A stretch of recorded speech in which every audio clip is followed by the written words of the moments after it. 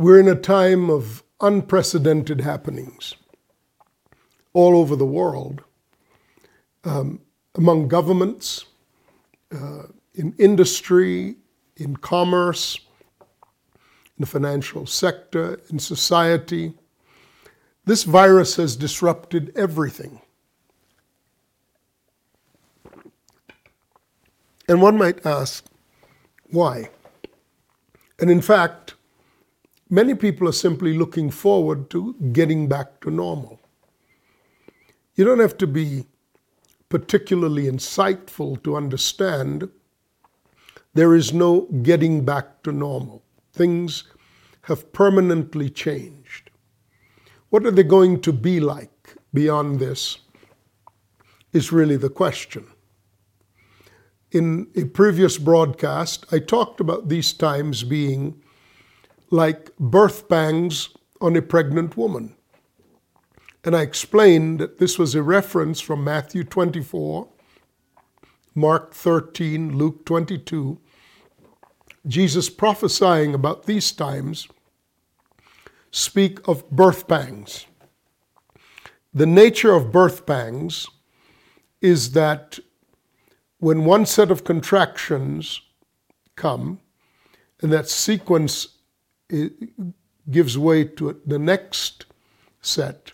So if, for example, the first set of contractions about the time birth is about to occur happens at 20 minutes apart, the next sequence will happen at half the time, 10 minutes, twice the intensity of the 20 minutes.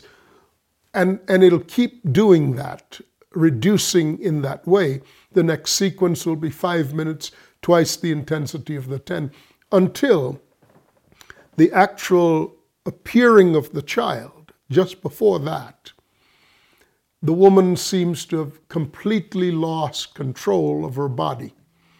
And that's when the pain and the sense of suffocation and all the things that Lucy told me she went through, and blamed me for, by the way, would happen. Now, birth pangs then mean that the sequence of occurrences is what is key. So wars will be going on while pestilence is going on, while economic collapse is going on, layered on top of which, in that sequence, famines, earthquakes, the roaring and tossing of the sea, which is both a reference to tsunamis, as well as the more onerous aspect of it, the sea often being a reference to humanity, and just the restlessness, the milling around, the hopelessness, the uncertainty that humanity faces, which is perfectly understandable if all these things are disrupting their norms. Humans will, like the sea, be uncertain and on the edge and fearful and nervous, finding no place in which to rest comfortably in their minds or even in their bodies. Now, it's helpful to know that these things have all been spoken about in the scriptures long ago. What's difficult for people is to realize that these things that are happening now, this is that which was spoken a long time ago. And frankly, that's the thing that I have that's most unsettling to me personally. Because I'm seeing the happenings in the world today, and to me, they're exactly what was spoken of in the scriptures, but I don't hear many voices saying, this is that. So in some ways, it's scary to be the one who's standing up and saying, this is that. Because if you're wrong, really you're wrong. You're out there if you're wrong. I've made it a point that if I'm wrong, I'll repent. But you realize that a certain loss goes with being wrong. Now, over time, I've walked with the Lord in many things, and I would ask the Lord about something, and I'd be sure He told me that thing, and then something would happen that was different from what He told me, and or what I believed He told me.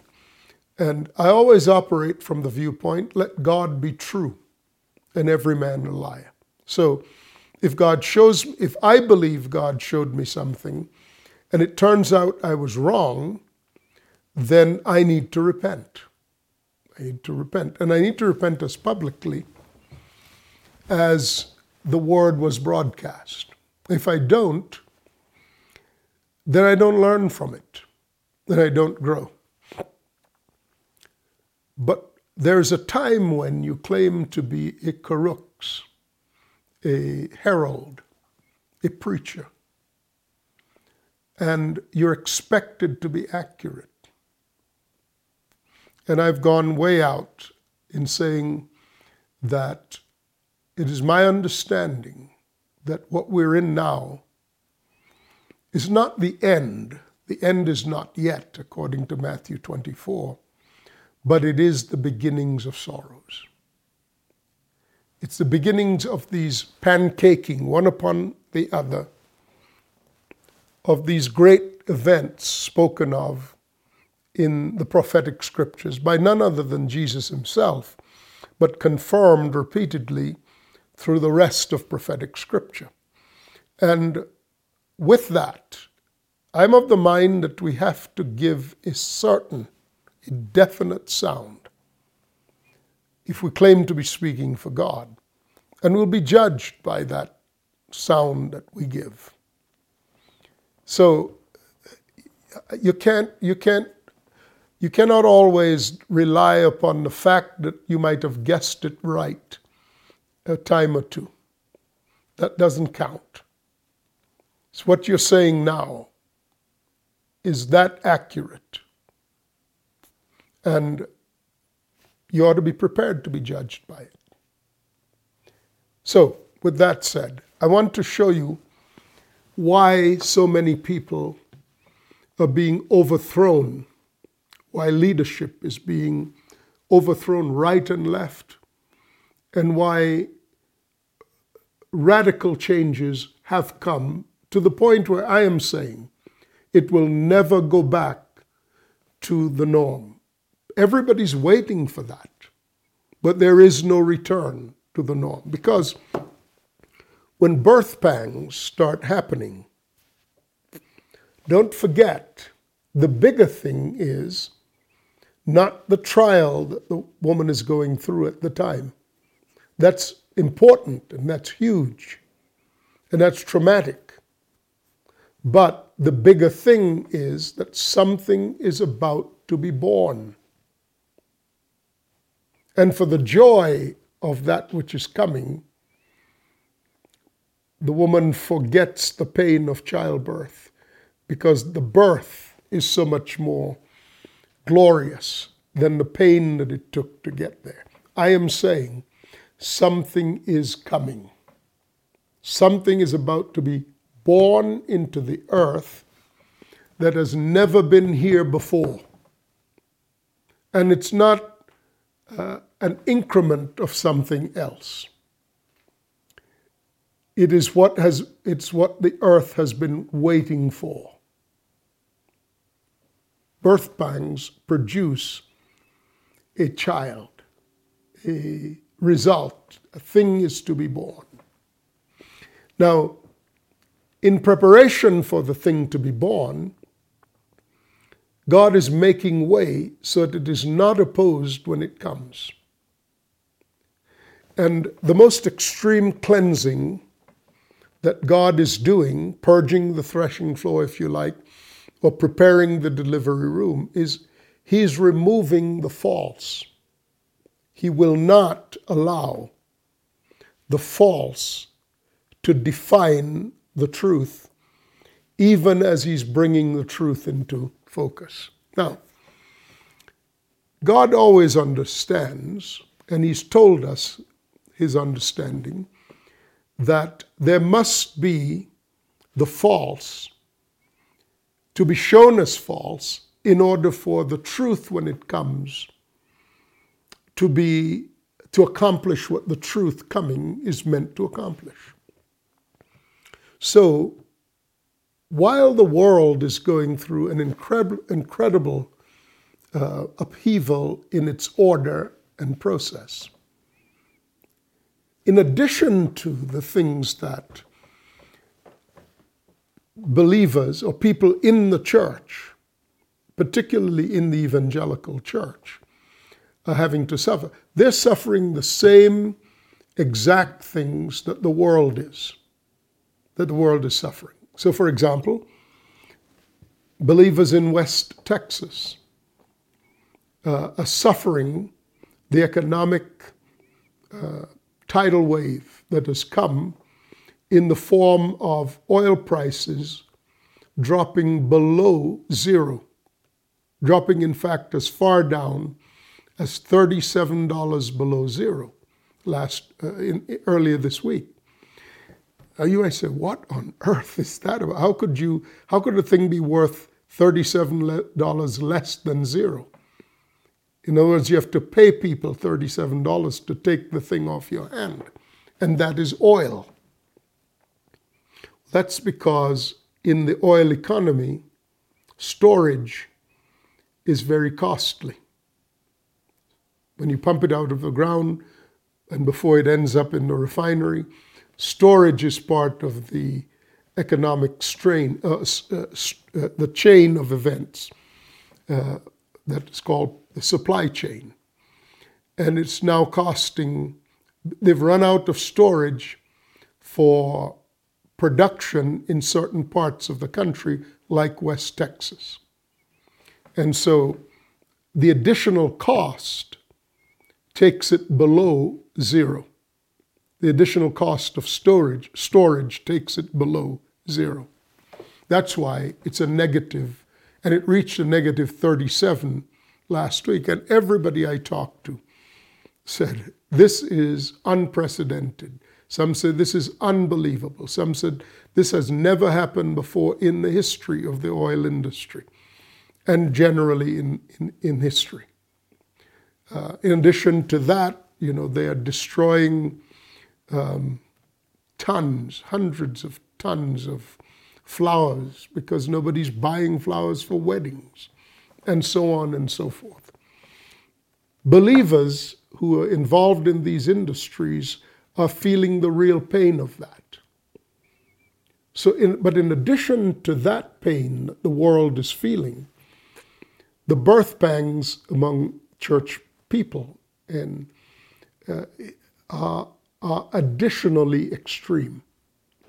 We have watched over the last 20 or 25 years as the heat has been turned up on the Roman Catholic Church and all of its perverse, dark, wicked, criminal practices perpetrated against many, including the most vulnerable of its membership. And it's shaken that institution to the core, so much so that it reduced the Pope to powerlessness, where he could only say, who am I to judge? Or when he offered some advice or some thought about the coronavirus at this point, he was reduced to babbling about climate change, that this has to do somehow with climate change. Silly nonsense, but it's decimated the ranks. Over the last 25 years, this judgment has come on the Roman Catholic Church. And it's showing it to be powerless, helpless, and simply babbling, because it doesn't know the will of God. It doesn't understand the truth. It's not based in what is true. But The evangelical church has come under extreme scrutiny right alongside that.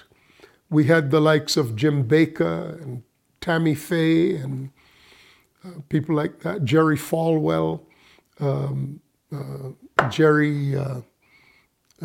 Swaggart, people like that, just decimated in the process. Oral Roberts. Reduced to laughing stocks, basically. And yet, they have clung to certain fundamental doctrines and refused to change. Lately, with the prominence of people like Paula White being known as the president's pastor, the Word of Faith movement has come under intense scrutiny. And one cringes at the buffoonery, silliness, and pathetic blowing of Kenneth Copeland recently, as he pretended to be able to blow away the coronavirus weeks ago. Notably, he clothed himself with a self-appointed mantle, as he said, standing in the office of the prophet of the Lord, I bring judgment on coronavirus. Well, if indeed he were standing in the office of the prophet of the Lord, he would be a karux, he would be a herald. He wouldn't be blowing anything away. He would be saying, the Lord says that the Lord has executed judgment on this disease. But the truth of the matter is, the Lord has released this pestilence. Yes, it's the Lord who has released it. Because he means to change the order of things. Just weeks before all of this, we lived in a country and in a world where the narcissism of people had reached such a point of overflow that people thought, every whim, every notion that they could come up with deserved the highest level of consideration and praise. We had witless people like Sean Carter, some year or two ago, that's the husband of Beyonce, the singer, declaring that this 5,000-year-old book had no relevance to our time. I want to say to Sean, he has no relevance, but this 5,000-year-old book is what we go to find the understanding of our times. How quickly God is able to assert his sovereignty if he ever chooses to do it. And how foolish, how pathetically foolish men are to vaunt themselves up, being so puffed up by their own sense of importance. This is a day of change. Now, the full extent of this change hasn't come yet upon the earth, but it surely is coming with an unchecked force upon the religious world. All of it, Christian and non-Christian, Roman Catholic, Lutheran, Episcopalian, charismatic, Pentecostal, evangelical, and now even the word of faith. Reducing the primary proponents of this gospel of greed to blithering idiots who are mocked by comedians, and the whole world is listening and laughing. John Oliver's program, John Oliver being a scurrilous, vulgar comedian, his program mocking the Word of Faith movement has recorded more than 30 million viewers.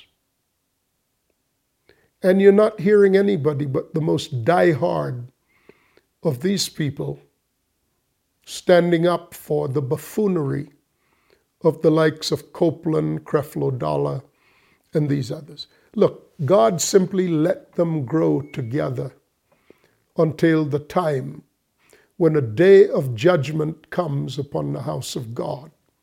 It's not the final judgment that is yet to come, but it's a day when men's works are revealed by fire, the fire test of what works, of what strength and substance the works are. And these works are being revealed for what they always were: wood, hay, and stubble. But even seeing it as plainly as that, are the true believers in these doctrines and practices going to change? No, they're not. They're going to go down with the ship. But God is raising up out of that a people whose consciences have not been seared as with a hot iron, who still want to know the truth. So I'm not speaking in the hope of sensationalizing any of this. I don't care about this. This is God's judgment on what says it's the house of God. What God is about to cause to be born in the earth requires the removal of things that can be shaken.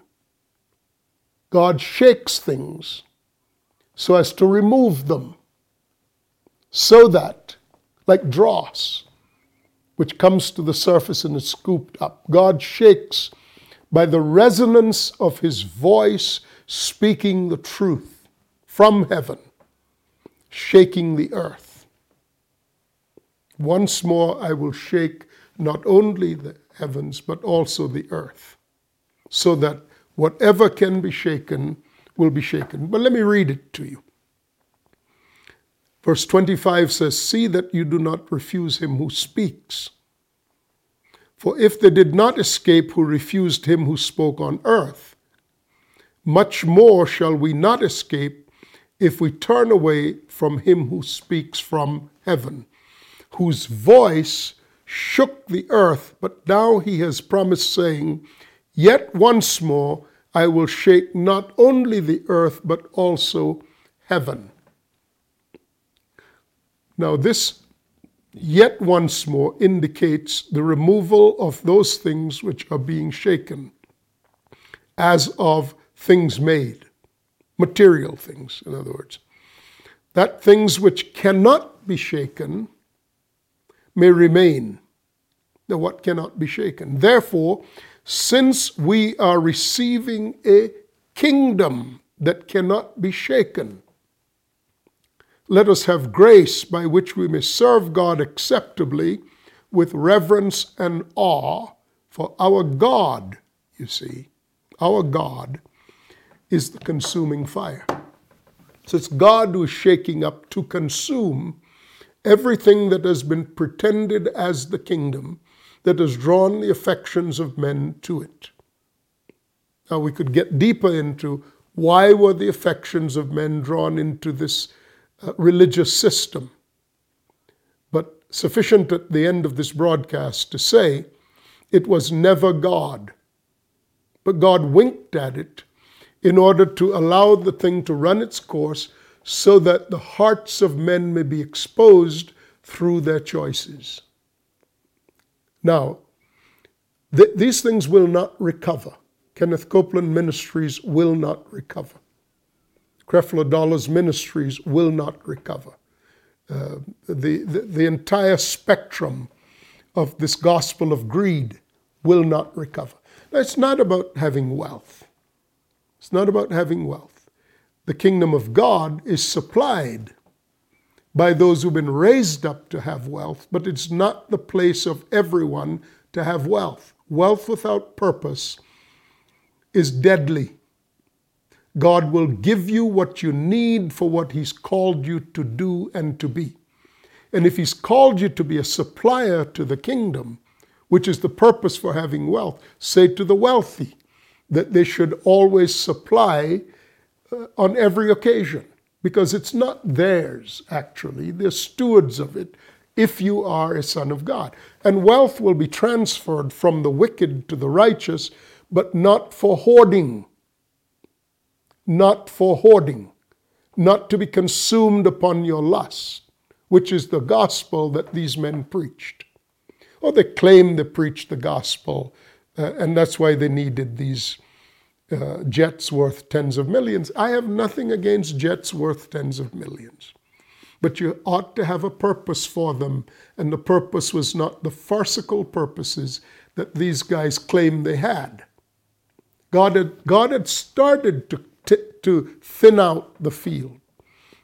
Miles Monroe died in his jet as God began to just cut down this whole false thing that He's now continuing to do in this aggressive fashion, and it will not rise again.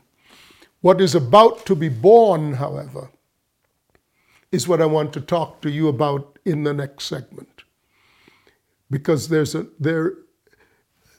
thing that is coming forth that will justify the pain that attends the birthing or the thing itself being born. There's a glorious thing that is coming forth. And those who go through the trials of these times must go through these trials for the purpose of refinement. Now, many will fall and be refined. Those who were the leaders in the last things will not be the leaders that God appoints. If they are humble enough, they can follow. But they've been so thoroughly compromised that their mindset change, what was required in the mindset change is too big a leap. The old order is done and gone, and that's what God is doing. You'll see many more. You'll see all the remaining high-profile people who are out of the will of God be debunked in an instant, because God is preparing the way for what He's doing to be born. We'll talk about that next time.